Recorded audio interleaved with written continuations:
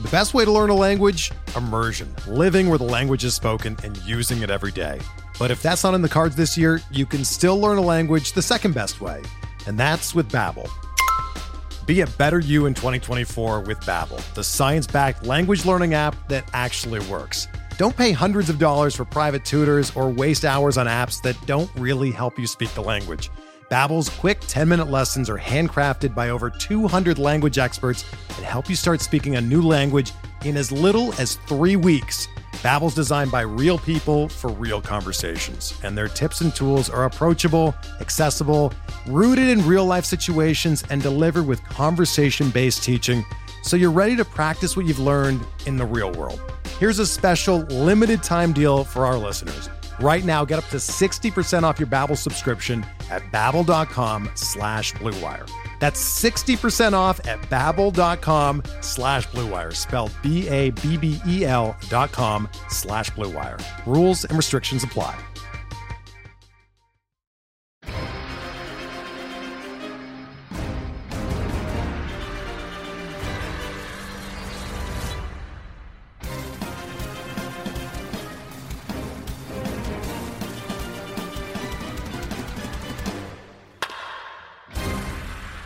What is up? Welcome to episode number 255 of On the Corner, the official PitcherList.com podcast. I'm your host, Alex Fast, joined as always by DJ Nick. What's up, Nick? What is happening? Yeah, Fast wrote a song before this started. You're not going to do it now. No, of course. This is our little private friendship, and I'm not going to laugh anymore. We can't have any friendships. We're here to talk about baseball. No, right. Yeah, we're here to talk about baseball. We got a lot of fun stuff to talk about today. I don't know. What happened with the list? Every pitcher sucks right now. Well, no pitchers are good. I mean, as you know this, with the list, it's like the top 45 kind of are staying in the top 45. And then after that, in the second half, it's like, all right, we're just going to keep moving things around until other people can go into that top 45 and funnel in. It's a wasteland. The whole landscape's a wasteland, not just with pitching, but you start a week and 19 people are on the COVID IL, and then games are postponed. Now it's a doubleheader, and what do? Do you get a complete game and all the points in a shortened 7? It's like maddening right now. I was unbelievably coherent, actually. That was right? surprising. I will say, Lance Lynn on the IL, all of a sudden missing one start. It's kind of crazy, right? You have obviously Strasburg leaving this one and Max Fried as well. So you have some innate changes on the list because of that. But then again, Gray and Gallen, which we'll get into, are also getting added. So in some ways, it balances out. Peaks and valleys. I'm also thinking about Acuna getting hurt a little bit, but it could be mild. And then I don't know about you. One of my teams is just decimated. Oh, yeah. Like Ketel Marte and Cody Bellinger and Chris Owings, and every single person I have is just hurt, and it's maddening. I also wonder too, is there? I don't know. We'll have to. What's the name of the guy on Twitter who's awesome, who does all the fantastic injury work? He has that Derek Rhodes. Yeah, Derek Rhodes. Yes. Rhodes, right? I got to see if he can see if there are more injuries so far this year to begin the year. I think there were more leg injuries. More leg injuries. I saw. Okay, yeah. I can't believe I forgot Derek's name. His work is fantastic. Oh yeah, absolutely. I'm gonna make sure. I'm gonna look up what his exact Twitter handle is. I want to say it's D Roa. Yeah, it is. Yeah, it is DRHOA 3, Doctor Homeowners Association 3. I don't know why Derek decided to make his Twitter handle Doctor Homeowners Association. He's the third one too. There's two others. Yeah, exactly. Yeah. Who else are these Doctor Homeowner Associations? Once again, too many jokes. All right, so much to talk about today. If you're not on PL Plus, you should be. That thing is on fire at all times. Oh, it's unbelievable. I mean, this is actually, we've been waiting since the end of 2019. People came in through 2020, and they were waiting for really the hype of the season. They didn't really get it last year. Now, all of a sudden, the past 3 weeks, it's been ridiculous in the best way. I mean, even the MLB released a press release today saying the first 3 weeks were more streamed than ever before in the history of MLB.tv, which is great for everyone, great for the sport, great for you and me. If you're looking for news, you're probably not going to get it today or at least on this podcast, because the First Pitch podcast takes care of all that. You turkeys, it's there. I heard yours this morning. I got a small bone to pick with you, but we're going to get to that later on. Do you? About that? But that's good. That's called a tease. I saw your tweet, so I imagine I know who this is. You do know who it's all about. Yeah. Okay. All right. Good. We'll save that for later. The stream schedule. You're a Twitch star now. So where can people? Medium Twitch streamer. No. Twitch.tv/PitcherList every single morning, 8:30 a.m. Monday through Friday. Watch as I answer your questions. I do the First Pitch podcast. I do my streaming rankings, and actually, I'm adding at the end that I'm going to go over some pitcher that you guys request inside the chat, and we're just going to watch it, and we're going to break it down. Not to mention, I give away free months of PL Plus during that Twitch stream. For example, if I do the podcast in no edits, I give away a free month of PL Plus to 2 people. So definitely watch and have a fun time and root for me to not edit the podcast at all. I've done it twice so far. It's no edit Mondays. Oh, apparently. very nice. I dig that. Yeah. So then also I do Mondays and Wednesdays at noon. I'm also having extra streams. So today was the list. You can watch me for 3 hours as I did the list and went over all your questions and everything like that. And we talked about it. It was a fun process going through all of that. And then, of course, on Wednesdays, it's going to be just, again, pitcher breakdowns for 2 hours. You guys tell me who you want to watch. I will be there talking about every pitch, every decision, and how I feel about that guy after. Now, I feel bad because I can't ever watch the afternoon stream because I try and remain, I want to remain unbiased. You know, We're on YouTube after, youtube.com/pitcherlist. Oh, that's interesting. I might be able to do that. It's the same reason why even this past week, you released your SP Roundup this past Saturday night. It was like late Saturday night. I saw it Sunday morning. I was like, I'm going to stay away. I want to be able to, Sure. But I think you're really missing an opportunity on Monday mornings. Like we need like a morning show theme. I need like title cards that are like, Rise and Shine with Nick or something, 8:30s early. We need something like that. We need that. Yeah. We need morning music for you. We need like all that hokey morning show I actually have stuff. a friend of mine who's is coming by in about a month or so when we're both fully vaxxed, who's going to try and make some transitions, some things like that, and really spice up the show. Very Twitch. nice. So we're looking forward to that. I like that. Also, James Shiano expected schedules every other week. The next 4 starts for every rotation.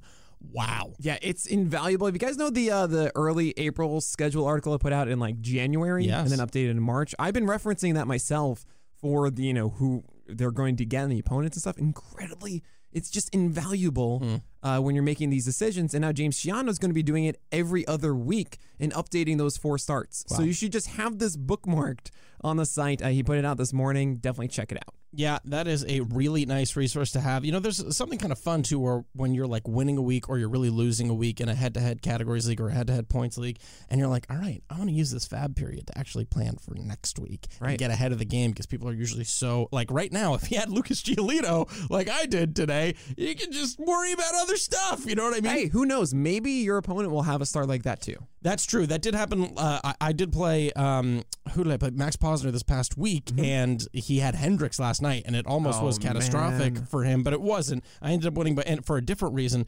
But yeah, so you won. I did win. I held on. I almost lost on Sunday night again. It came down to Travis d'Arnaud, and if he would have gotten another RBI or home run, I would have lost. And I was I can't even look because I can't. You deserved this. it last week.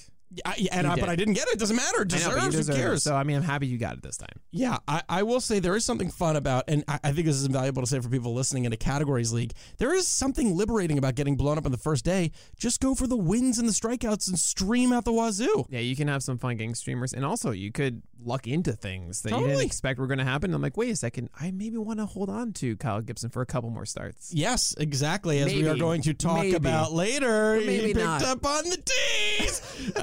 Before we get into Kyle Gibson, though, we're going to take a look at the top 20. There's another guy. So something interesting that I tweeted out earlier today as well. You can follow us at AlexFast8 at PitcherList. We're also on Instagram at PitcherList and at AlexFastPL, and I'm on TikTok at AlexFastPL. Trying to get Nick on TikTok, which is a very difficult sentence to say, and I want him to get on just so I don't have to say it anymore.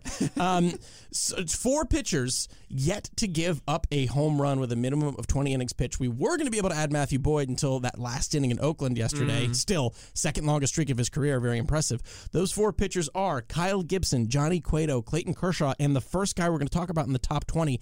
That's really impressive from Tyler Glasnow, a dude who was pretty notorious for giving up the long ball. Hasn't given up a home run yet.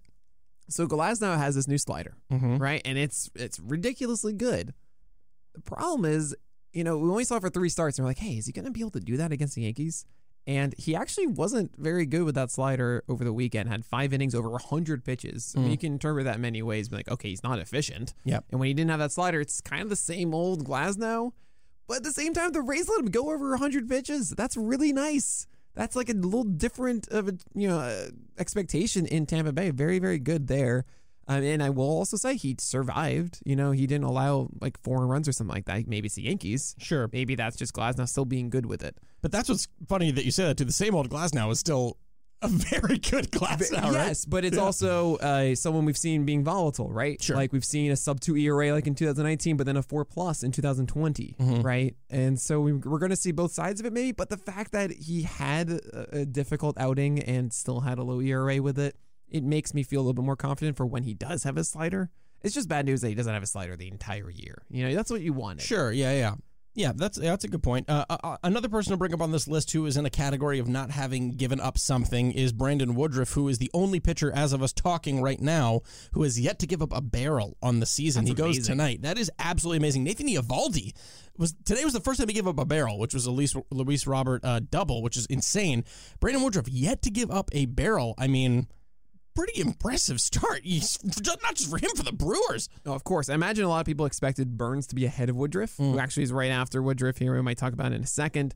But Woodruff is going to get more innings, and he's just proven himself as, I'm going to throw like 6 innings on a given night, and they're going to be of quality for the most part. Sure. So as of right now, he's probably going to get 180 innings or so. I don't think he's going to be pushed to 200. The Brewers have been pretty, strict about like, hey, yes, it's going to be 100 innings extra from 2020. That would put Woodruff around 170, 180.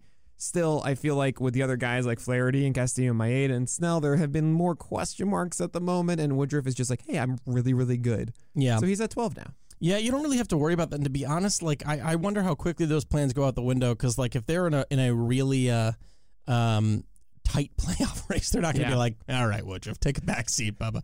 Yeah, they're definitely relying on Woodruff a lot. Yeah, exactly. But now, do you think they're going to do the same thing for Burns, though? I mean, it really depends on what that playoff situation looks like. I mean, I guess theoretically, if at the end of the year, all of their starters are still firing on all cylinders, but even then, I mean, all of these guys are theoretically innings limit threats. Like Freddie Peralta is another guy. What are they going to do? They're going to go to, what's his name? Who's their number 3? Why am I blanking on his name? Right? Hauser? Hauser. They're not going to be like, all right, Hauser's our ace, baby. Let's go. You know what I mean? They're going to have to rely on them. Also, you know what? At that point, we'll worry about that down the line. Be happy with these fantastic starts from Woodruff and Burns. Maybe they make a trade if they're doing well at the deadline. Yeah, that's the other interesting point. Try and get a guy who's got a that can rely on a little bit more. Matthew Boyd finally on the move. Oh yeah, great, into another into a big home run park like Milwaukee. But yeah, I mean with Burns, he's pitching so well. Like the quality of inning right now from Burns is, I mean, it's like top 5 almost. You know? It's just, I don't expect more than 165 at most. And that's a problem when you have everyone above him who could throw through 200 innings, essentially. Yes.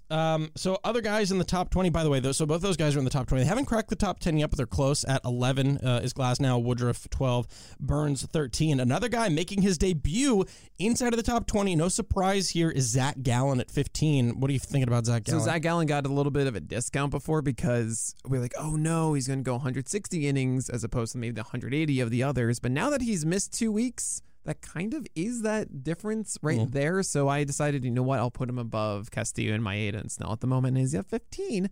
And I mean, he looked good in his debut. I'm excited for more Zach Gallen. He did look pretty good. There was a little bit shaky in the first inning, and I was like, oh, maybe this is just an IL situation. But no, he was. Yeah, he denied the still ill. That is a still injured list layover. What a seamless transition that was from the.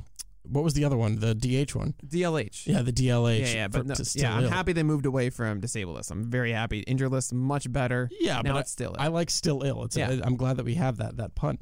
All right, and then Sonny Gray also returned, came back, looked pretty good. He looked all right. I wanted more from him. I mean, it was under 5 innings, and it was against Cleveland, and you kind of want a little bit more than that, but curveball and slider was solid. And I think you should feel confident with Gray moving forward. Yeah. And then 2 other guys almost to the top 20, and that's Sandy Alcantara, who, listen, you look at the stat line from last week, you're like, why? And then you realize it all happened in the 7th, right? All of those earned runs, I believe, were in the 7th. Not to mention he has 10 earned runs in his last 3 starts, and you're thinking, Nick, what is wrong with you? How is it Sandy Alcantara? He has 4 starts. All of them have been at least 6 innings. And he's throwing 98-mile-per-hour Chet on the corner with a 93-mile-per-hour changeup and a really good slider as well. I mean, if you watch any of these games, it's like, oh, yeah, there's Lance Lynn. essentially. That's what it feels like he's doing. Yeah. On a given night. It's really beautiful, and I think it's just going to be much better from here moving forward. Yeah, Great. definitely. Excited. I really dig guys like that because those are the guys that you can buy low on, quote unquote. Someone you point to the 10 earned runs in the last 3 starts, like you said, you point to a guy who doesn't pay attention as much and sees 4 earned runs. Like, yeah, why am I going to hold on to this guy 6 innings? Take advantage of that. Go buy Sandy Alcantara. The last guy. Oh, go ahead. I think you'd be excited by the next one. That's what I was going to say. About Lance McCullers. At first I was like, why am I excited about Lance Lynn? I am really excited about Lance McCullers Jr. I hate to be the guy who's like, well, yeah, his last start. His last start, he was sick. He was like fully sick. I think he was recovering from a COVID vaccine. Yeah, why was he even starting? Yeah, I don't know. He was like, had to get an IV. Right. He looked terrible. I will say though, if all those pieces click, if he's throwing that slider for strikes, if he has that curveball, and then even if, what's so exciting about him is even if he just has those pitches with the sinker, he doesn't even need the changeup. But if he has all 4 of those pitches and he can string together a few starts with all 4 of those pitches, I mean, even with these poor starts, they haven't been that bad. The command has not been great. If he can just get it, it's going to be so good. So I will say, after Ryu, who's number 19, he's the last of that tier of tier 3. There is a significant drop-off. Okay, so it goes Ryu, and that drop-off then begins with Wheeler, Alcantara, McCullers. Right, because, if you look at the back half of this, Zach Plesac just got lit up by the White Sox, and hopefully that's just kind of an anomaly. It's an exception and not going to stick around. You have Zach Greinke, Barrios is now shifting back towards first base, we talked about, and it's just like, well, the curveball isn't there, and the whole thing about, yes, this is Jose Barrios. Hi, welcome. Yeah. You have exciting guys at the end who just haven't done it for the history, like Joe Musgrove and Tyler Mahle. I have Dylan Bundy coming up, but you can see there's a big difference between all of these names and like Kenta Maeda, Blake Snell, Hyunjin Ryu, right? You know what it feels like? It feels like in the first couple weeks, you ever been to an eye doctor? An optometrist? Yeah. Yes. You don't have like poor eyesight like I do, but you remember you go to the optometrist like better 1 or 2. Of course, yeah. Right? So it feels like the first week things were a little clearer, and now we're looking at image number 2 and things are a little bit blurrier, and then we're just going back and forth, and this is kind of that blurry tier for sure. So you brought up 2 things. One, I had to bite my lip so hard when Zach Plesac got blown up that I almost drew blood because I'm not going to take any victory laps. I'm proud of you, Fast. You've come so far. I've come so far. I was like, yeah. And then Jose Barrios, I was watching that start against Boston, and I was like, maybe I was wrong. Maybe he actually is going to be able to sustain this for a little while. Maybe he's not going to get blown up. And then he just completely unraveled in the second part of that. But here's the thing, though. So remember the first start? We're like, okay, get ready for the bad. And it did show up. And now we have to say, okay, now get ready for the good. Because this is what happens. When it's low, it gets high, and then it gets high, it gets low, right? You just got to be ready for it. So, hey, be excited. It's still all right. Like, Barrios is still going to be good. Yeah. Nice in roto leagues because you don't have to worry about it. It's just going to balance out. Yeah. It's just going to balance out. That's pretty much the slogan for roto leagues. Don't worry about it. And just don't worry about it. You're going to be fine. Don't even pay attention. Don't pay attention quite yet. Interesting to see. Man, could you imagine if 2 years ago I was like, Nick, Dylan Bundy's a top 30 pitcher. I know, right? I think you probably would have just fired me. Justifiably. Now, if you gone 2 years before that, though, I would be like, oh, yeah, of course. Of course he is. Yeah. He's your ace. So why is Dylan Bundy now in the top 30? He's just been doing well. The concerns I had was that, okay, we've only really seen it for 1 year. And then they came out the first start throwing gas. It was a little bit slower after that. Relative Bundy gas. Yes. We're talking like 94, which is what? You're not supposed to do that. You're supposed to throw like 91. Yeah. Actually, in his last start, I think it averaged 89 to 90. In 2020, yes, which was like, okay, I'm a little scared. No, not at all. But yeah, Dylan Bundy throwing gas at the beginning came down a little bit recently, but yeah, he's still performing very well. The only concern really I have about Bundy is that it's a 6-man rotation. And the Angels, they're kind of weird with their rotations. Asterisk, because we've already seen Ohtani skip 2 starts, I think, with the blister issue. He's pitching this week. Yeah. But remember last week, and I agree that he will pitch this week, but it was the same story last week. He's pitching this week. Obviously, the COVID IL stuff has pushed it back, so there's like 10 days in between, I think, a Griffin Canning start, and it can be very weird with Los Angeles, and it's annoying a bit being a Bundy manager, but still, he's pitching incredibly well. He should be in the top 30. I will say, I was looking up real quick just to make sure that I wasn't crazy. The Angels staff has actually been pretty impressive so far to start the year, and there's another reason why that we haven't brought up yet that we're going to bring up later. Is that right? There is, and that's why they are top 10 in FIP. One of their pitchers is pretty exciting, a guy that we've talked about in the past, and I'm excited to talk about him later. But for now, we're actually going to bring up Hayes. What is this thing you're teasing? You'll see. I got it. That was very good. I like that. It took you a little moment. It did. Yeah. I was like, okay, we're on the same page. Are we? Oh, yeah, we are. Okay, great. Jesus Luzardo, he fell a little bit. Is it just it's just not there yet. You know what I mean? He's not a finished product. No, he's not. I mean, Eno put out a tweet. Sars, of course. If you don't know, I don't know what you're doing. Just go follow him. Yeah. He's our hero. But Eno put out a tweet about a drop in vertical movement, a little bit less spin on the secondary stuff. It is a little concerning. At the same time, I think Luzardo is someone that over time is going to be really good. That's kind of a thought process I have with a lot of pitchers on this list. Like starting June 1st, I think they'll be a lot better. That's generally what I call giving a guy a tiara, as in they'll turn it around right away. Yeah. And Luzardo has that right now. So I know a lot of people are worried about the first, I think it's 3 starts that he's had. Stick it out. I think Luzardo stuff is just too good for the long haul. Can Chris Paddock or Patrick Corbin be considered tiaras? Oh, yeah. They have tiaras and they have their own little mini tier that we'll get to. Oh, very nice. I'd like to hear that. Pretty wild to see. He's not in these notes, but just seeing John Means, number 36. Pretty crazy. Dominated the Rangers. Without the velocity. Well, yeah. It was 92. That's 91.8. Well, yeah. But like last year, it was 93.8 to 95. Yeah. And what got me excited about John Means was seeing like the elite velocity and that amazing changeup. Yep. With the developing curveball and slider. Not to say that I was disappointed from yesterday. That was still really good. Good fastball command. Really nice changeup working. Like that's great. And I'm fine with this. Yeah. So here he is at 36. He's going to get the volume. And he has swing and miss capabilities. Like, there's nothing wrong. It's just, I would love to see it 94, Yeah, I still am a little reticent on Means. I'm still like, because last I checked, too, like, the changeup is still that whiff pitch for him, and then there's really nothing else, right? Well, the fastball's performing very well. Yeah, but that curveball isn't really picking up whiffs, right? Sure. It is I think, it's very interesting. Like, I think we talked about this before, where Means' curveball looks loopy. It doesn't look, like, massively sharp. Sure. I'm fine with this. I think it's it's a very good called strike pitch. I think the one that actually may be able to develop further that he has done against lefties is the slider. Means could really focus on that against lefties and then changeups to righties. And it could be kind of the Zach Plesac method in that way. Yeah. I think that can work out very well. And Means, I think you guys have your ace. Yeah. Just telling you. You reminded me. I don't know if you probably needed a break. I brought up Tristan McKenzie in this past weekend's First Pitch podcast. Sure. Do you remember what my issue was with Tristan McKenzie? The one thing that I kept harping on about him that I was concerned about? The fact that he hadn't been throwing his breaking balls in the spring or slider? To lefties. Like he just had nothing against lefties, right? And then every hit he gave up in his start was to a lefty. Is that right? Week. It was 3 singles, a double, and a home run. Ooh. Righties, great, unbelievable. But every lefty, every hit was to a lefty. It just kind of all that makes me think is he needs to work on burying the slider into the ankles of lefties. He stopped doing it. He won't do the slider anymore to lefties. What? He's like 3 times or something. That's what you do, buddy. I know. It's interesting. It's and I will say McKenzie isn't someone that has the confidence to be able to throw up and in to a lefty with a 4-seamer yet. He doesn't have that overall command with it. Now, the 4-seamer, I think, does play well in general, and that's what he's been able to get away with.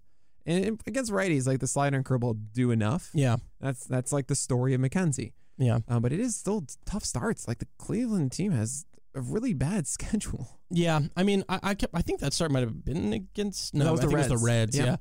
Yeah. I keep going back and forth too about like, well, does it really matter? Like how many out lefties is he going to see? But then I realized like if anyone was on base for those home runs or those doubles or those singles, like, yeah, it would have really burned you quite a lot. All right, the last one that we're going to talk about before we move to Biggest Risers, Biggest Fallers, and the new boys is Trevor Rogers appearing at 38. I mean, he's really good. He is. Was that last start against the Braves that he looked really good? Yeah, he the only runs he allowed was a fastball inside to Acuna that was like 97. Oh, that guy. That was in off the plate and not down either. I mean, it was middle. It was a really good pitch that got the swing. Acuna just turned on it and sent it over the fence. And I remember watching it and actually screaming out loud, like, no. Because he's amazing. Like, what? Are you serious? You just did a great thing. Like, you're not supposed to do that.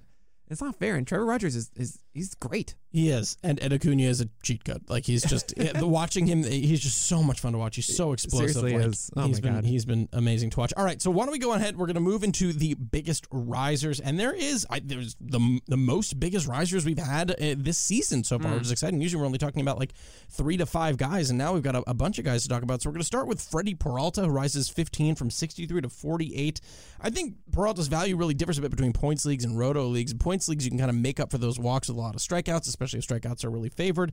That new slider, though, man, it's been almost unhittable to start the year. It's got, I think it's a 77 batting average against and a 101 expected batting average with a 160 WOBA. It's his second most utilized pitch right now. The fastball, I think it has the second or first highest zone rate of his career. Doesn't mean he's out of the woods yet. I think he's had at least 3 walks in every single start. But yeah, why is Freddie Peralta up there? So yeah, Peralta's slider actually didn't perform as well over the weekend as we would like, but that's okay. It's fine. It's kind of funny. I'm going to tell you that Peralta isn't as good as we all think he is, but he is a prime sell high to me, but no one's going to buy it, so fine. What do you mean no one's going to buy it? I don't think that you can sell Freddie Peralta for, I have him at 48 or something right now, and I don't know. I feel like people recognize the volatility of Peralta too much. I think in my league, in my home league, if I was trying to buy Peralta right now, it would cost me a lot of money. Right, and you wouldn't pay it. No, not at all. No one would pay for it. That's what I'm saying. Oh, okay. I thought you were saying that you couldn't sell high right now. I mean, I don't think you can. Oh, but I was saying you couldn't sell high because people thought he was going to crash. You're saying you can't sell high because no one's going to pay the price. Yeah. Okay, great. I misunderstood. Yeah. I mean, and you should though. You should try to pay it. Trying to sell it because Peralta. Look, he throws cross body a lot. Mm-hmm. And I've talked a lot about this before about guys that, if you don't know crossbody, essentially your right foot is closer to the first base side. And when you step towards home, generally you want to step in a straight line to the plate. If you step towards the third base side or reverse it for a lefty or whatever, that means essentially your body is focused behind the batter. Mm-hmm. And then you twist your whole body across toward the plate. And now your arm is throwing from right to left as opposed to up to down if you were throwing straight to the plate. Sure. I hope that was descriptive enough. No, it made sense. Essentially, it's just harder to get your timing right, and it gets a weird angle, really good deception. You get a lot more horizontal bend. But it also means that it's really hard to get the ball where you want it to go. And there's certain guys that get in rhythm with this and can be effective for a while. Jake Arrieta, this is how Jake Arrieta had that magical 2015 season. He throws cross body and was just in rhythm with it constantly, right? And then he lost it, and then that's, hi, Jake Arrieta, where are you? Right? I mean, he's with the Cubs, but who cares? Anyway, but Adam Ottavino, I mean, this is a guy who has the filthiest stuff, but then all of a sudden you don't know where it's going, right? Sure. And this is the curse of Peralta. That's not going to go away. Anyone that's envisioning Peralta going to be a top 30 guy, I mean, you got to get really lucky that he gets in rhythm the entire season. And I think that's a very small percentage of the outcomes that can happen with Peralta. I mean, that's why he has the walks. That's why he's General Disarray, the assistant to Professor Chaos of Dinelson Lamet, right? Returning this week? Yeah, returning this week. Oh, man. I can't wait for that. That's going to be nice. I know, but it's going to be like 4 innings. That's fine. I'll take it. I know, but I just want proper Dinelson. I got to wait another week. Yeah. Anyway, but with Peralta, you see him at 48, Nate, this means you're really high in him. Well, it just means that the second half of the list is not as exciting. Blurry. Right. But yeah, you should be rostering Peralta and crossing your fingers that this continues. Yeah, that's interesting. I mean, so if he starts to, okay, let's say he has a poor downturn, the command really goes the wrong way, he starts getting burned as a result of the command, and his price drops, are you acquiring lower? Or are you interested in the second half, or what? I mean, I would make the argument that it's going to be up and down through the year, but I just don't know how long each pause will be. So Roto League just set it and forget, right? Set it and forget. That's the theme of the episode. There we go. But yeah, Peralta, be ready for the blowups. But hey, he's going to have an 8-inning game at random times, and he's going to have a 4-inning game at random times. He's a primo cherry bomb. Yes. Speaking of guys that, in my mind, are cherry bombs and could theoretically come crashing down, Michael Pineda rises 13 from 66 to 53. 178 BABIP, swing strike rate at a career low, 98% left on base rate. Vargas rule. Yeah, okay, great. This has been a Vargas rule since 2020. Just ride it until he explodes. It's exactly. Yeah. But I mean, the thing is, if you roster Michael Pineda, are you honestly going to drop him for Chris Bassett right now? No. Yeah, sure. Right. So there he is. He's at 53. Just all right, man. Good luck. He took care of the Red Sox. No problem. Yeah, that was impressive. They are arguably one of the hottest offenses in baseball right now, yeah. Finally! Yeah. It took some time because it didn't look like, so even more impressive that they were swept by the Baltimore Orioles. Oh, wow. So how you feeling right now? About the Orioles? Yeah. That was nice. I would have liked to have won that 10-inning game against this is why you're so into Kyle Gibson. No, it isn't him. I actually missed all of that start yesterday. Took a nice day just to walk in the park with the wife. Sure. She's very patient with me as I do too much baseball stuff. No, she's wonderful. She is. So I decided to take a little break, and then I came home and watched Matthew Boyd. All right. Huascar Ynoa rises 35 from 89 to 54. Interesting, the jump after he got not shelled, but hit pretty hard by the Cubs. Keep in mind that Huascar pitched after the list last week, right after it. Oh, and okay. then so he had 2 starts in between. And I got really amped from the one last week. He was dominant the first one. It was unbelievable. Was it Marlins? Yes. think He was so. opposite Sandy Alcantara. Ah, okay. And, he looked so good. Yeah. I think actually, no, I think even that one might have been the Braves. I don't know. He's had some really good starts. He is on the Braves. What's wrong with me? What's wrong with me? I don't know. It's fine. He's throwing gas. Do you realize he's throwing 99 on the black at times? Yeah, on times. Yeah, definitely. Yes, at times. Yeah. Right. So the one over the weekend with the Cubs, he allowed a home run to like a 1-0 slider that's really good to get a strike slider. Contreras just hit it over the fence to the right to right field. Like, what is this? This isn't supposed to work. And if you kind of look at the pitches that allowed hits or whatever, it's like not that. Ynoa is a really good pitcher. Yes, he is a 2-pitch pitcher. That is the biggest concern. Right now, if you look at the list, he's at 54 because I don't really see many other guys with this kind of electric stuff at the moment. And I think that over time, because now he also has a spot with Atlanta. That's what sells me. Yeah. He has this. He's going to keep developing. He's going to be stretched out more. The slider misses bats too, and he's averaging 97. It's also not like erratic. It's not one of these just, I don't know where it's going. Sure. Here it is. This is, I think, a budding star in many ways. 97 with the filthy slider right there is like, that's really good. Yeah, I'll be curious. I don't think we need to worry about for quite some time about him leaving that rotation because he's, I think, probably locked up as their number 3 or 4. Right now they have Kyle Wright and Bryce Wilson. So when Soroka comes back and Fried come back, there's still one other spot. Yeah, exactly. So it is interesting. It is interesting. I'm definitely down. That slider really is fantastic to watch. Nathan Eovaldi rises 15 from 71 from 56. Like I brought up, he allowed the first barrel of the season today against Luis Robert. The cutter is almost gone. Yeah. Well, okay. So 2 things quickly. One, generally Monday games I don't incorporate into the list, but today that game started at 11:10. Yeah. So essentially this start was done. Same with Giolito's. Oh boy. And that's why Giolito dropped 1 spot. Yeah, that makes sense. Nola threw a complete game shutout. Yeah. It was a very fair swap. Yeah. I got really upset during that broadcast because the broadcaster for the Red Sox, Remy, I think Jerry Remy, right? Yeah. Talked about. He was talking about in the beginning. He was like, I guess he doesn't have his fastball. And he keeps going with the accent. Do it with the accent. No, I guess he doesn't have his fastball. He keeps going to his breaking pitches and his changeups. Then he was also like, "Wow, he throws a lot of changeups." And I was like, "Have you ever watched Lucas Giolito?" But what was interesting to see then, it did for another reason. It made me curious about Giolito almost stubbornly kept going to that changeup, which kept getting hit, and his four-seamer had allowed 1 or 2 balls in play, and he kept throwing the fastball by guys a little bit to get ahead 1-0, and then throwing a changeup that wasn't quite breaking the right way. And I was a little bit like, what are you doing? Obviously that changeup isn't there quite yet. He doesn't have other options. It's a slider that you hope to, but he lives and dies with that changeup. At that point, I was like, so just stop throwing the changeup right now. Just go with the four-seamer and see what what batted ball luck is going to do for you. You know what I mean? Stop getting away from it. The changeup is not good right now. Obviously, it's a fantastic changeup normally. But yeah, also it kind of cracked me up that some beat reporter, I think for the White Sox, was like, Lucas Giolito is the guy who would get to spring training a little bit later at 8:45 or whatever, bleary-eyed with a cup of coffee. So the fact that he had to start at 11:10 was why did that happen? Sure. But we weren't talking about it. We're talking about Nathan Eovaldi. He was incorporated into the list. Exactly, with 10 strikeouts. And the thing is, his breaking stuff is, I've been in disbelief that Eovaldi can be effective with four-seamers throwing curveballs and sliders. We just haven't seen that. It's more of cutters in the past, sometimes splitters being the answer. Never a pair of breaking balls. But, he constantly has just been doing this, and today it really excelled. Yes, he'll have forward runs, whatever. He was kind of pumping in by the end because they were up 10-0 or something ridiculous. It didn't matter. So he was like, okay, fine.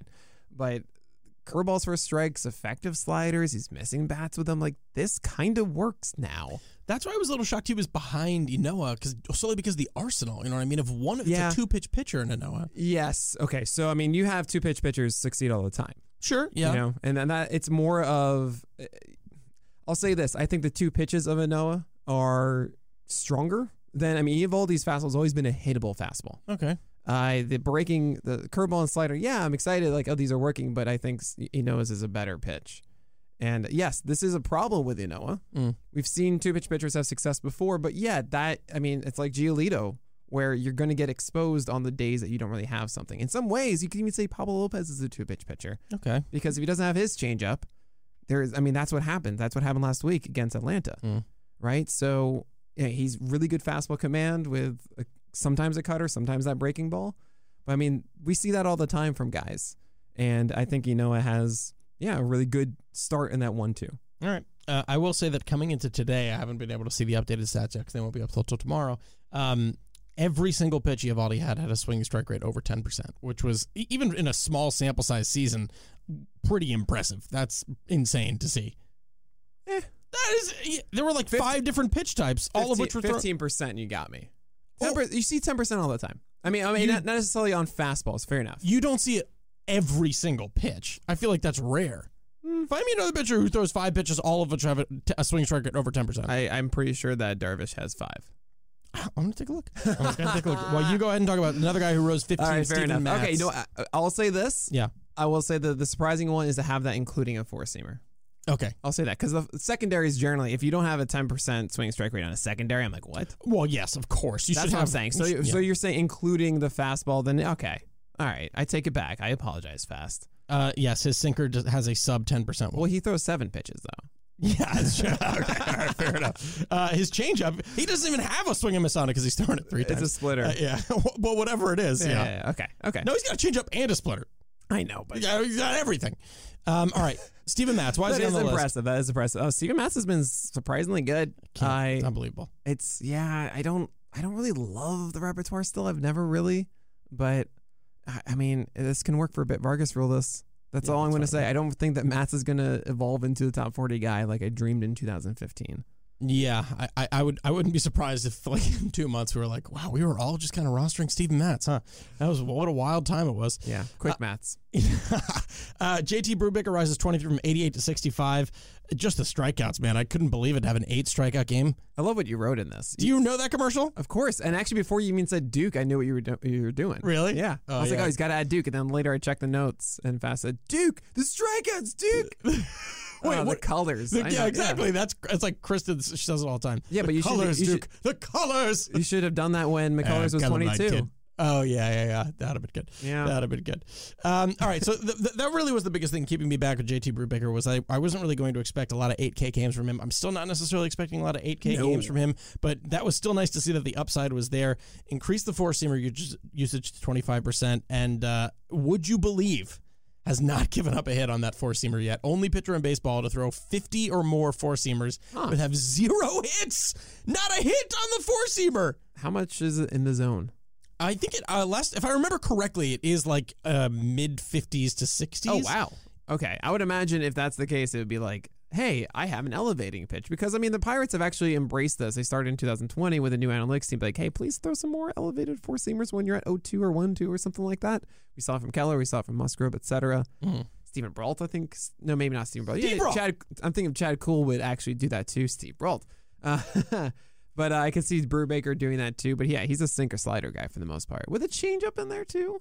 Yeah, with the changeup, well, that was kind of interesting about the 4-seamer jump, and I was incorrect. It's not 50, but it is 44, so it's that's still impressive. Yeah, it's still in the zone. And to answer your question, yes, he is kind of painting the shadow up and in to right-handed hitters with that 4-seamer. That's what's up. I mean, it really is really impressive. Just a 100 WOBA overall, so I think that means like maybe 1 or 2 walks on that fastball. I also, this is a guy we talk about all the time. This is a dude who's going slider first a lot of the time. He's throwing the slider like 35% of the time. So he's essentially turning into this fastball, sinker, slider dude. Once again, is he going to be like a 25-26% K rate dude? Probably not. But 2 pitches. 2 pitch. Well, no, sinker. He's doing all 3. He's doing sinker, slider, 4-seam. But they're all like 30%. Inoa has a sinker too. He's not going to that sinker 30% of the time. Sure. I mean, do you need to? No, but I'm saying they're different pitchers, right? So he's got 25% 25% 4-seam, 26% sinker, 34% slider. Yeah. I mean, I don't really distinguish too much when it's like 2 fastballs and then a slider. Okay, that's versus fair. Like calling him a 2-pitch pitcher. I mean, maybe 2.5.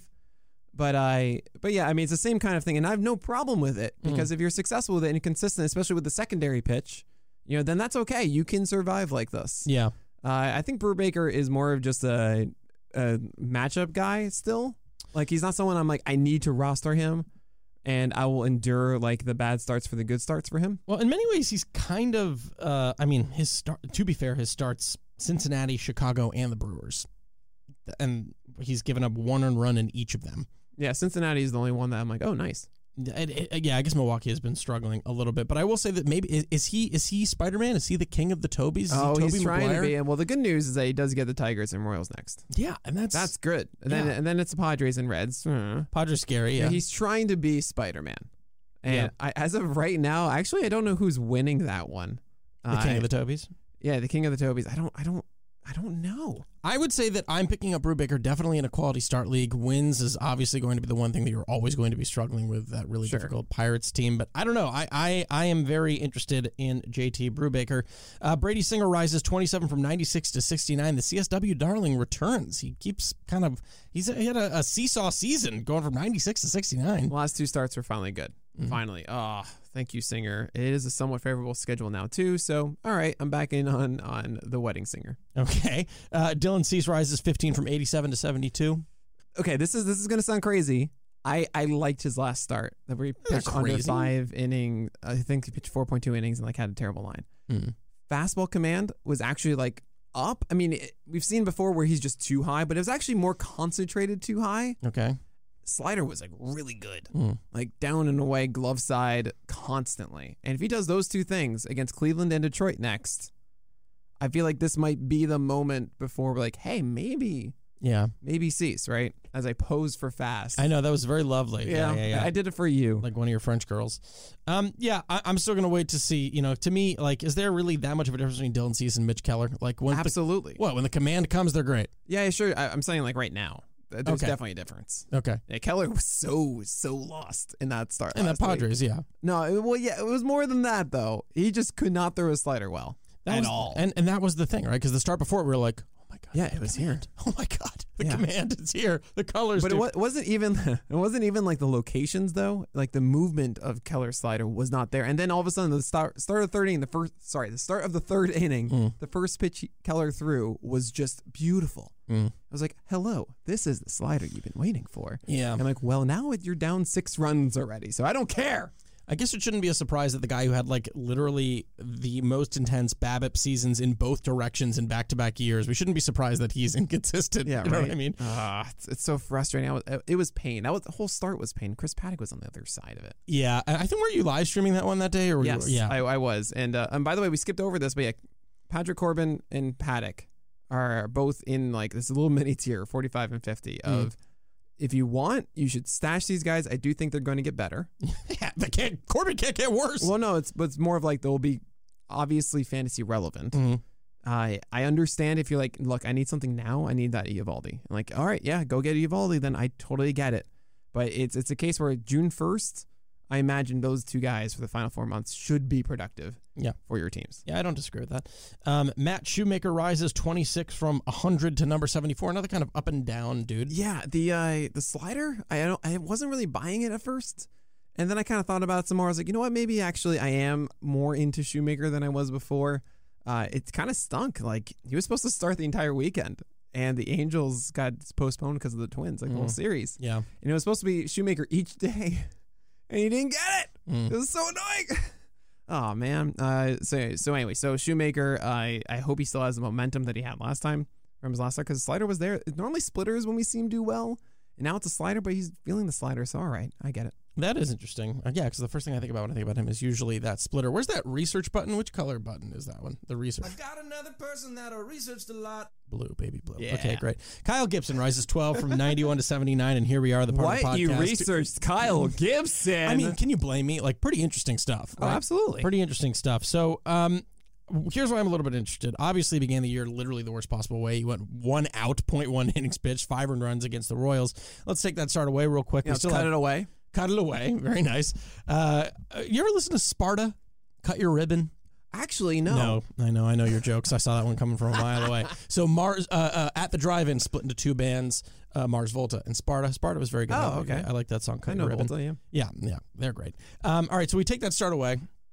21 innings pitched without that start of one earned run ball against the Blue Jays, the Rays, and the Orioles. Obviously, one of those not as impressive as the others. It's a .43 ERA, 205 FIP, 3.58 CR. Who cares? 21 innings pitched. Has not given up a home run yet, as we brought up earlier, which is still pretty impressive. I really think that new cutter, which he maybe threw like 2 of last year, and he's now throwing 15% of the time, is directly benefiting that slider of his. I've seen a few examples now where he's literally doing that. He's going back to back. He's painting knees with the cutter. He's got a 50% zone rate on that cutter to start the year, and then going down and away to righties with that slider. I had a nice I'm not going to say I had a nice. I'm not going to toot my own horn like that. I had an overlay of it today, which showed how effective that it could be. It was nice. Thank you. As he really tied up Teoscar Hernandez. Now, obviously not a lot of balls in play on that cutter, but just 44 of them. 159 WOBA and a 200 xWOBA is really, really nice. And here's where I am at a crossroads with him. Texas can help him and it can hurt him. It can help him because I think that park can suppress home runs. It can continue to be a home run suppressor. It can hurt him because I do not trust Texas as an organization to help him reach his full benefit. If I'm getting paid a lot of money and I'm digging really into it, and this is armchair expert kind of thing, I am saying, hey man, why are you still throwing that sinker all the time? Like, it's really not that great of a pitch. It hasn't been that great of a pitch for you for the past 3 years. You've got this new cutter that you can paint with a little bit more. Let's amp up that cutter usage to about 30%, drop the sinker usage down to like 25, and then just make you like a cutter slider dude with a sinker every once in a while to keep people honest, because it's a pitch that you Aaron can throw for Savali strikes. Here. Yes, exactly, which has been awesome to see. So I'm a little bit worried that that ceiling won't be achieved, but I think we're undervaluing how important that cutter theoretically could be for him. It's shown great results so far, and it could continue to do so moving forward. You threw 8 of them in 97 pitches against your Orioles in 8 innings. He also, to be fair, didn't need to throw any of them because he hadn't given up a single earned run. It was dominating them. Yeah, that's fair. I just don't believe that it's going to be heavily incorporated like you're suggesting, which I think you're agreeing with too. I don't think this is. It has had its moments thus far whenever it has been used a little bit more than usual. But Gibson's cutter, I don't really think is like the savior for him. That slider's got the highest swing strike rate of his career right now. Yeah. And that was a 25% one in the past. It was 5 for 15 on whiffs against the Orioles over the weekend. It's just okay. So Gibson, as far as like an approach goes, actually, this is a major reason why you should watch the morning stream. I watched some of it this morning with everybody. The Gibson start. They've requested an inning. It was a 10-pitch inning or whatever, sixth inning, I believe. And what you saw in that, it was good sinker command. That's what he had. He was putting it arm side effectively. Slider had good movement away. It's something where he's performing at a level that should make him decent through the year. It's not a guy that can explode and not like have incredible, incredible season. It's essentially a Toby repertoire is what I'm getting at. That also means, though, he has 3 starts now against the White Sox, the Red Sox, and the Twins. And generally, Toby's, you don't go against the top 2-tier offenses. I'm worried that this isn't enough, that it's just a sinker that doesn't do a whole lot. Hopefully it gets outs, but it did against your Orioles, and I don't know if the cutter is a nullifier that he's going to really rely on to be that nullifier. And the slider, don't get me wrong, the slider is, I think, the reason why Gibson is a major leaguer. There's always something about every pitcher that makes him a major leaguer. It's always been Gibson's slider. I don't know if that's going to, if that's enough, essentially, to carry him. So it's a situation where, look, if he had like Singer's or Brubaker's schedule, right? We have like 2 good starts ahead. He would be higher up because I keep changing this every week dramatically in the second half, and like might as well. It's all about the short-term success to see what else happens. I am not predicting the next 3 starts to go well for Gibson. Yeah, so I will say that Chicago is in Chicago, which scares me a little bit more. Boston is in Texas. Minnesota is in Minnesota. Both of those do scare me a little bit. Boston is, I still would stream against the White Sox. I still think there's enough there. Boston, it's tough to suggest streaming against maybe the hottest offense in baseball right now. Okay, over under 2.5 earned runs against the Chicago White Sox. I still think he can be effective with 3 earned runs and a quality start. It's a 4.5 in non-quality start leagues. That's fine. I think I'm fine with it. Okay, I'll do this. Wash is a quality start. Washer's a quality start. That's fine. I will say he can get a quality start against the White Sox. Okay, put it on the board. Well, I also say this. It can be impingent upon the cutter usage. Well, we don't know. We don't know, though. Yeah, but this is the risk you're going to have to take. Would you pick up Gibson for that start? Would I pick up Gibson for that start? If I had Lucas Giolito today, yes. And I did. I would say it depends on where you are in the week because it's at the end of this week. It's probably going to be the end. But yeah, I'm going to roll with it. Okay. Yeah, not my favorite. He was my stream pick of the day yesterday, though. Against the Orioles, and he dominated. And I am above 500. Which is tough to say this year because it's not. Well, it's always harder in April. It always will be. No idea. Yeah, you just don't know. Like offenses, also generally guys go fewer innings because they're still ramping up. It's just you have less opportunity, and the ones that you would want to actually start. Well, everyone knows about them. They've been studying them for 6 months. Yep. You don't get the benefit of like being a month in the season. Like, hey, there's some surprises out there. Oh my. Yeah. So it was not fun. But now we're above 500, baby. We got this. That's where you need to be. Hey, man, just stay competitive, right? Yes, just stay competitive. There it is. All right. So before we move on to the biggest followers, we have a quick word from today's podcast sponsor. Hey, Alex Fast here, and thanks for listening to this podcast on the Pitcher List Podcast Network. If you're a fan, consider supporting all of us by getting a PL Plus subscription, where you're going to get an ad-free website and get access to our Discord, where you can talk to all of our podcast hosts and staff. Plus, you can hang out with our incredible Pitcher List community. It's basically a baseball sanctuary year-round for as low as $8 a month. You can sign up at pitcherlist.com/plus, and you're going to get your first month free with promo code podcast. Also, don't forget to check out everything else we do as well, from YouTube videos, live streams, newsletters, off-season articles, TikToks, breakdowns, over 15 baseball podcasts on our network. We can't stop talking about baseball even during the off-season. So sign up for PL Plus today at pitcherlist.com/plus and use promo code podcast to get your first month free. All right. Thanks for listening. Let's get back to the show. All right. Let's jump back in. We're going to go to the biggest fallers. It's pretty tough not to lead off with a guy who maybe ruined a lot of people's lives last night. I know a lot of fantasy matchups were, in the balance from this one start. You just needed Kyle Hendricks to not fall apart, and man, did he fall apart. He falls 19 from 22 to 41. I mean, okay, so a couple things. One, he missed the start because he was ill, not from COVID, and this was his first start back, and you could theoretically say, like, all right, well, he needed a start to kind of get comfortable again. So, I mean, that there is that thought in my head. I do think that over time, Kyle Hendricks will correct himself. Remember 2019, he had like a 4 ERA and change after the first month or so. He recovered. But yeah, I'm not going to ignore the fact that like you don't feel good about Kyle Hendricks right now. It's harder to hold on to him. And he was throwing 86.5 yesterday. That's kind of like the first start. It was slower velocity. You want to see 87, 88. I think he can get there. It's just, you got to knock him down a peg or two. It's funny to me that we have a guy in Kyle Hendricks who has his own rule in the Hendricks rule, and then now we're seeing the opposite, where it's it's reverse Hendricks rule. Because remember, not great start against Pittsburgh, and then again, really nice start against Milwaukee, 6 innings pitched, 6 Ks, and we're like, whew, okay, great, we're back. And then now he does this, and we're like, great, thanks. Not great. All right, so yeah, I'm with you there on Kyle Hendricks. Patrick Corbin, we talked about a little bit. He falls 20 from 29. I mean, 49. So I watched this again.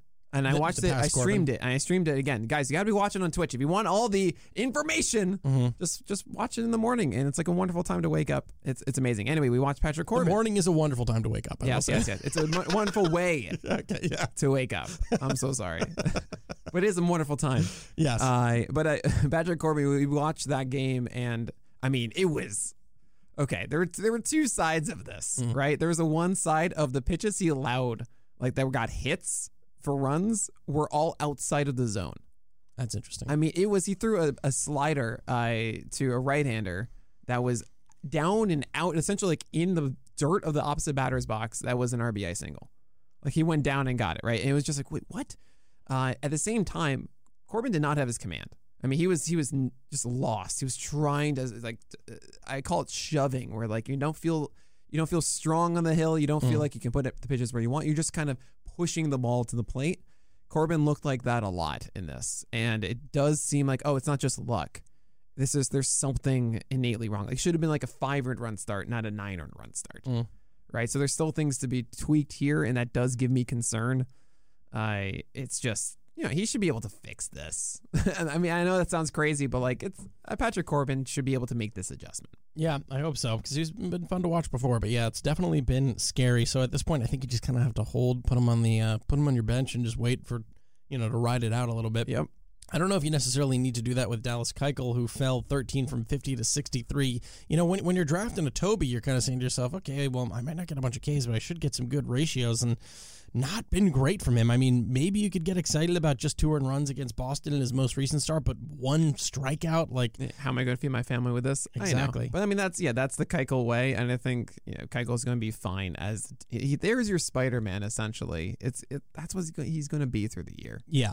It's just what it is. He fell, but it's also because every single week I make the Toby tier. That's how I like to structure it right now, is you have some tier that's kind of in the middle. Like, here is your stability, and Keuchel just happens to be at 63 this week. I will say I appreciate, this is from his first start down to his most recent, 4 strikeouts, then 3, then 2, then 1. Oh, wonderful. So very nice that he's just heading avoid for the next one. Yeah, exactly. And then the one after that, the first negative strikeout game. How do you do that? I don't know, but we're going to find out, and it's going to be wild. All right, after Dallas Keuchel, we have Jake Odorizzi falling 14 from 53 to 67. To be honest, I don't know. You don't have to buy low right now, because I don't think many people are rostering Jake Odorizzi. Oh, yeah, I'm in for the long haul, yeah. 100%. Yeah. Like, I think a lot of that start is like the box score didn't really reveal what was kind of happening there. I think it was kind of like a misplayed ball by Miles Straw or something. Like, it wasn't great. He doesn't have a secondary pitch that he's trusting yet. I mean, it makes sense. Yeah, I mean, it's Odorizzi is known for the high 4-seamer, and he's actually been doing that well. But he's also maybe had a cutter that was working, or maybe like a splitter that actually does things down, or a curveball or something. And in this one, he didn't really have that complement. But the 4-seamer was there and well commanded up. So it is very encouraging.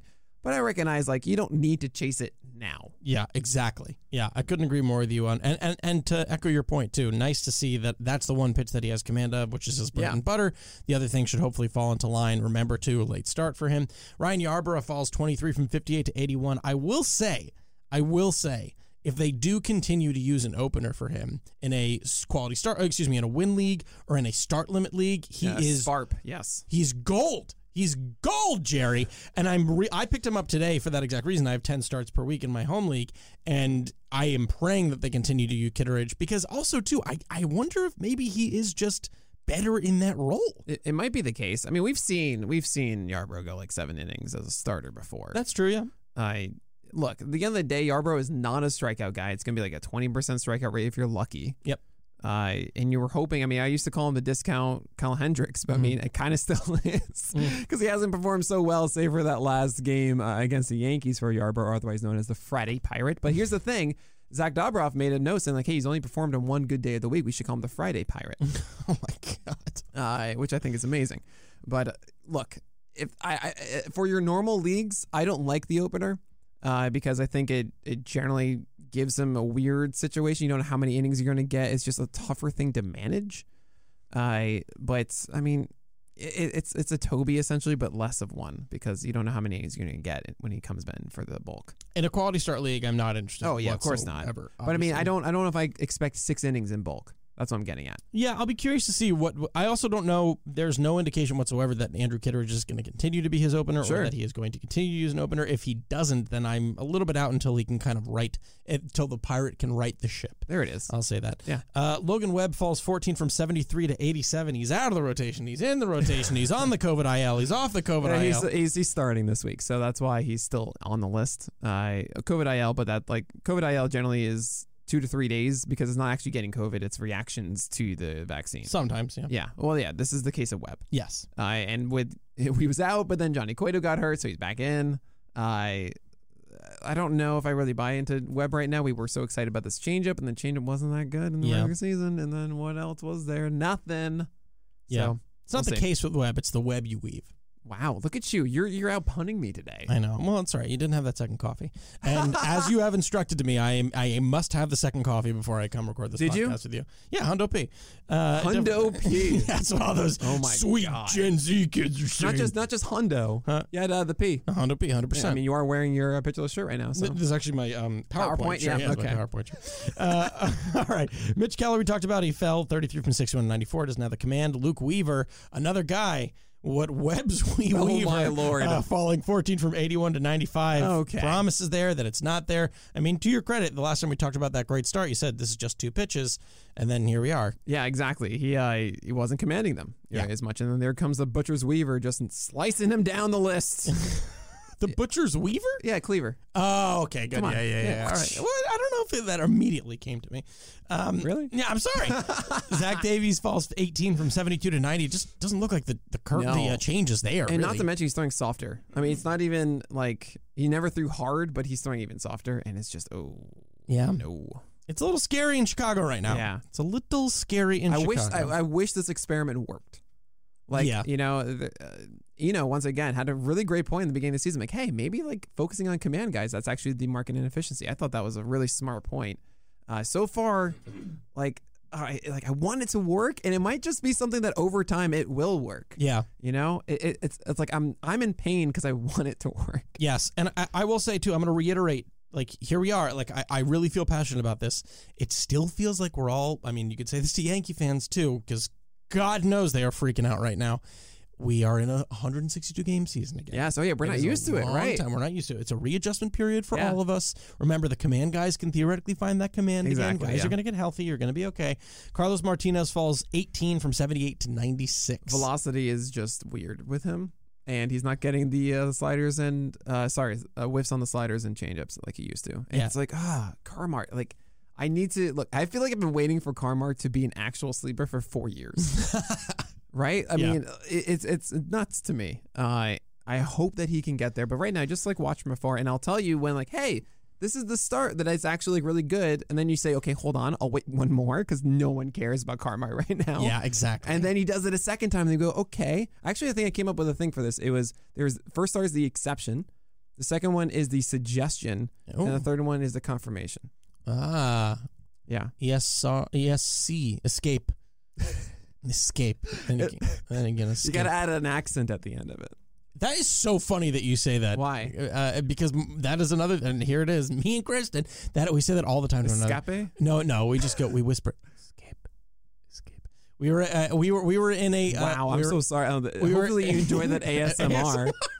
We were in on our honeymoon in Tokyo, and we had this we were in this restaurant. It was owned and run by this amazing old Japanese woman, and I mean she had to be in her mid-70s, and it was just her, and they had this small little grill, and you had to sit there in this small little grill, and then every once in a while, like a scallop would fall through the grill, and she would just whisper, and that would be, seriously? She was amazing. And then it's the best place in the world. I'm sorry. If I could, I'd move there for a year. I would just live there for a year. I hope that was like a horoscope for people. That's what they needed to hear right now. Just I hope that's nice. I could talk to people about Japan all day, every day. I loved it. All right, let's move on to some of the new boys. We already talked about Zach Gallen and Sonny Gray coming onto the list, but now we're going to talk about a guy who's really interesting to me. Alex Wood goes from unranked to 71. I was pretty intrigued by that first start. You were very intrigued. I was. Hey, he's throwing harder. Yeah, he's throwing 91, harder. 92. That's like it was in 2018.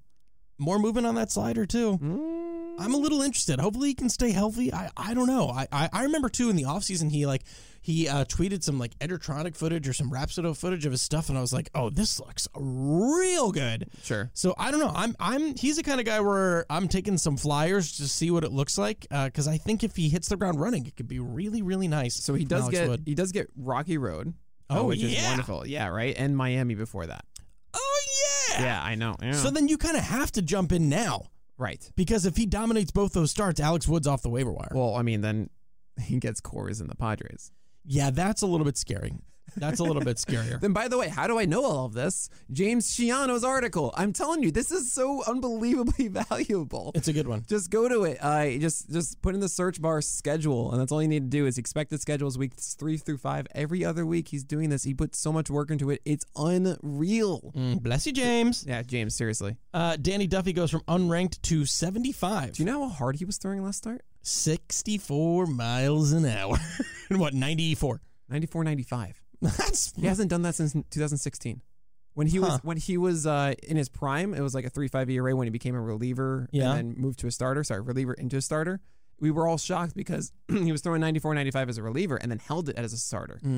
And all of a sudden he has this really good season. We start ranking him in the top 30 for next year or whatever. That was it.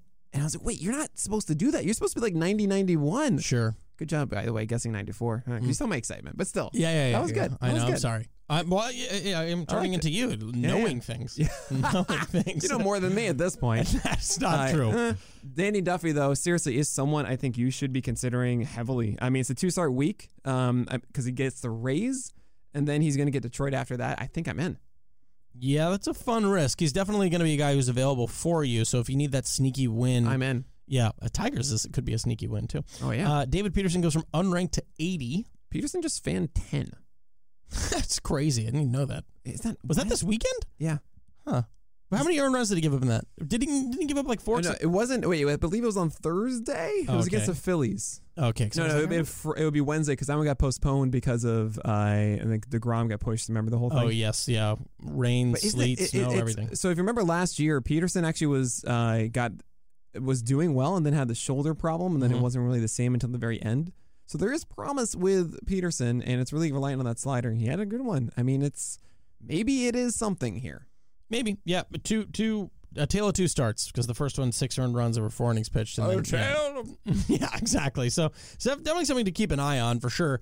Alex Cobb, the other guy that I was hinting about earlier with the Angels. I want to hear your first. I want to hear your take first here. It's not even, I can't say the Thing is back because the Thing came back last year, but the Thing has been absolutely dominant, and he's like, oh God, it makes me want to jump off a bridge.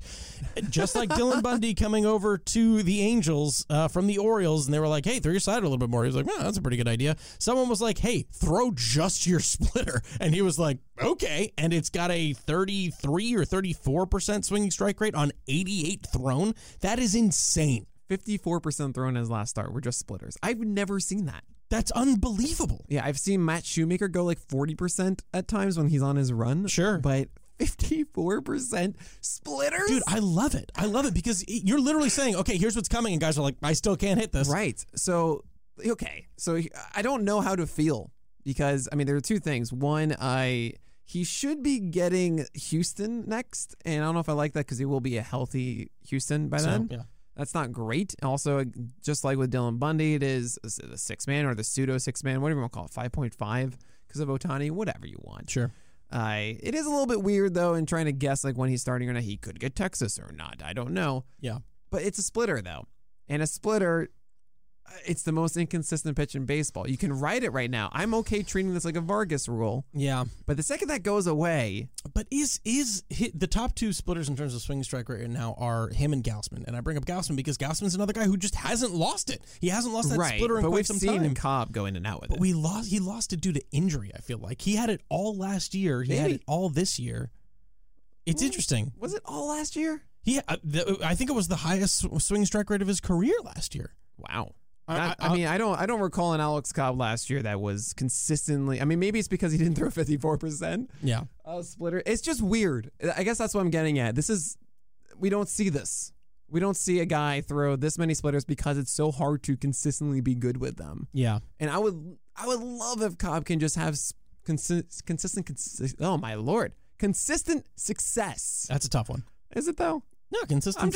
I just have energy right now. Yeah, that's fine. I transferred it to you. Yes, I was correct, by the way. Last year, he had a 22% swing strike rate on that splitter, the highest of his career. And how often did he throw it? He threw it 284 times. I believe he also like Seinfeld the way you said that. 284 times. I believe before this year it also was a career high for him in terms of usage. I'm checking that right now, so I could be wrong. No, I am right. Well, I'm on fire today. Last year you know more than I do these days. Last year he threw it 35% of the time, which was barely a career high, but it was indeed a career high. That's pretty high. Yeah. And what was the overall success of Cobb last year? The overall what was his ERA? What was his WHIP? What was his strikeout rate? Last year, Alex Cobb for the Baltimore Orioles had a 4.63 ERA, a 2.07 FIP, and a 2.13 Sierra.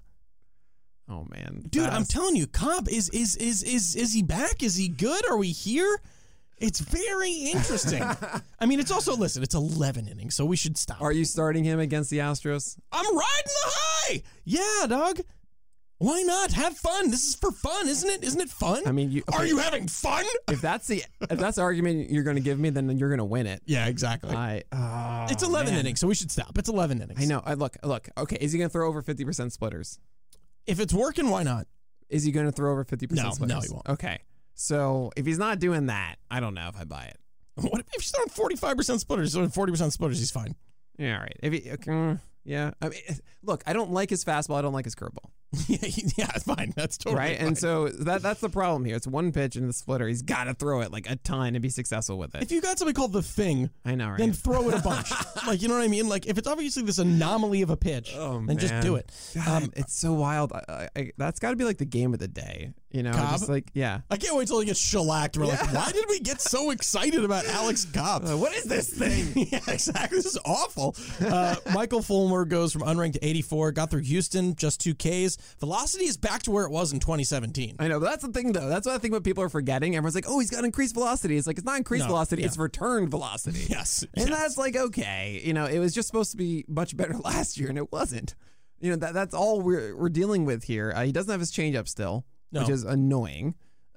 Slider's fine. Slider's like, okay, we're all right. You threw 5 innings, 95 miles per hour, by the way, if you're wondering what that velocity is. He has a decent schedule. You know, he's got the Pirates in there. Okay, sweet. Yeah. Great. I hope it works. You know, I'm not really going to be on the Fulmer train again until I see the changeup in action too. You remember his rookie of the year, the moment that he actually excelled, the first 3 starts were like, I think I want to say like 4 innings or so each.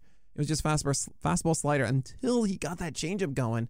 Then he had his rookie of the year campaign. Yeah. So if he doesn't have that, then Fulmer isn't someone that I can really buy into. Yeah, it'll be fun to keep track of. I will say all the usage stuff, you can throw it out the window right now because I think it was the first 2 or 3 starts were in relief, so I don't know if he was just focusing on the slider. He hasn't really been like a starter in ages. No, he only hasn't. Gave him like 3 innings. And he was actually like one of the worst pitchers in baseball last year. Without a doubt. He was brutal. So I mean, you guys know the joke about me and Fulmer. Which is? I've just been the biggest Fulmer homer for ages. Austin Bristow and I had a bet for every year who's going to be the better pitcher, Michael Fulmer or Rick Porcello. And I think I won in 2019 because Fulmer didn't pitch a single pitch, but it wasn't Rick Porcello. Oh my God. So, which is now the opposite. Right? Oh, yeah. Oh, yeah. Look at that. Porcello's not in the league. No. Yeah. Oh, he hasn't retired. He could theoretically still get signed, I guess. All right, Jacob Junis goes from unranked to 85. He made a very interesting point last week. While he does have the new cutter, is it just replacing what was a poor fastball? And here's the thing. Like, we were so excited about, I don't know, a 3.6 ERA to 120 whip and 5 Ks in 5 innings. That was like, oh man, new cutter. Like, we're so excited. I'm like, well, I don't know. This is like, I see this every night from randos. Oh, but I think you can get excited because we're not talking about a guy we're expecting the top 50. We're expecting a guy who's available on all of your waiver wires. Yeah, but we see explosive starts like David Peterson get 10 strikeouts and we don't have the same reaction or something like that. Yeah, that's true. You know, that's a really good and point. this is like Jacob Junis. Yeah, as I mentioned last time, is yes, cutter, exciting, but no slider, so Still it's the same pitch. thing. Yeah. And the 2 pitches, and the second one is the fastball at 91 that is nothing to write home about. Yeah. What about Michael Wacha, unranked to 89? I mean, he just dominated. Yeah. It was dominated the Yankees, right? Yeah, command was amazing. It was command. Like his changeup was on fire. It was absurd. I hope that it works and continues. I don't know if it will, but I gotta consider it. Yeah, I mean, listen, at this point, it's the same thing. I don't care who the Rays sign. When they sign someone, it's usually because they see something that they're going to be able to turn into an effective starter. Right. You know what I mean? It's like it's a tale as old as time at this point. Like, it's unbelievable to me. And I want you to do this in the teapot voice now. You're demanding a lot of voices I from know. me. Please, Right? I just gotta. I'm going to need a raise. All right, the last guy that we're going to talk about is the best starter in the Nationals right now, who have the worst FIP in all of baseball, and that's Joe Ross, who's yet to give up an earned run despite facing the Dodgers and the Cardinals. You just said everything I was gonna say. Okay, great. Yeah, I mean that's look. He doesn't have the same repertoire and whiffs that he used to have when I got really excited back in 2014 or 15 when he first came onto the scene. But yeah, I mean maybe this works. By the logic that you used with Fulmer and Porcello, who will have the better remainder of 2021, Joe or Tyson Ross? A rolling team carries no Ross. Oh, that very nice, very nice. That harkens back to for disappointment this year. The Hess truck is. Oh here. yeah, well I'm sorry. Yeah, I retired that one. I'm sorry, Joe Ross. I wish you do well. Yes, we all. And yes. I mean, yeah, Joe Ross should be better than Tyson. Yes, I agree with you. Now, before we wrap up, I mean, I don't think there have been any other. I think all the other starts were at like 7:05, which is right as we are wrapping up right now, meaning that there aren't. I don't think any things to report aside from that really poor Giolito start and that really nice Nathan Eovaldi start. Oh, excuse me. There is one thing to report. The first 2 outs for Joe Ross going tonight against the Cardinals. 2 outs, 2 strikeouts to start the game. How many swinging strikes? He has 5 swinging strikes in those first 2. Seriously? He had like 4 whiffs in the first game he had. Yeah, he had five swinging strikes and a called strike in his first 12 pitches. Well, look at that. That old 50% CSW for the first 2 outs. Can't wait till he just gets absolutely shellacked for the rest of the day. But, no, not going to happen with Joe Ross. No, I hope Marcus not. rule this. I hope not.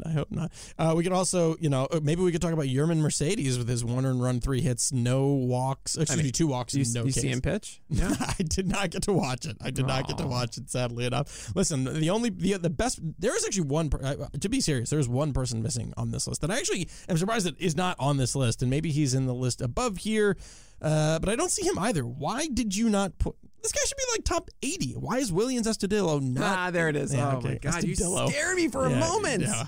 Tortuga, I gotta say, the separation of his changeup and fastball is amazing. I love him. I absolutely love him. It was like, what, 46 to 72? Doesn't matter. It was so great. My brother, who doesn't really watch a lot of baseball, even sent me a TikTok being like, who is this guy? And I was like, sit down. I will tell you the tale of La Tortuga. His facial expressions are the best. He's just the man, and he just seems like he's having so much fun every time he plays baseball. I one of my favorite jerseys I own.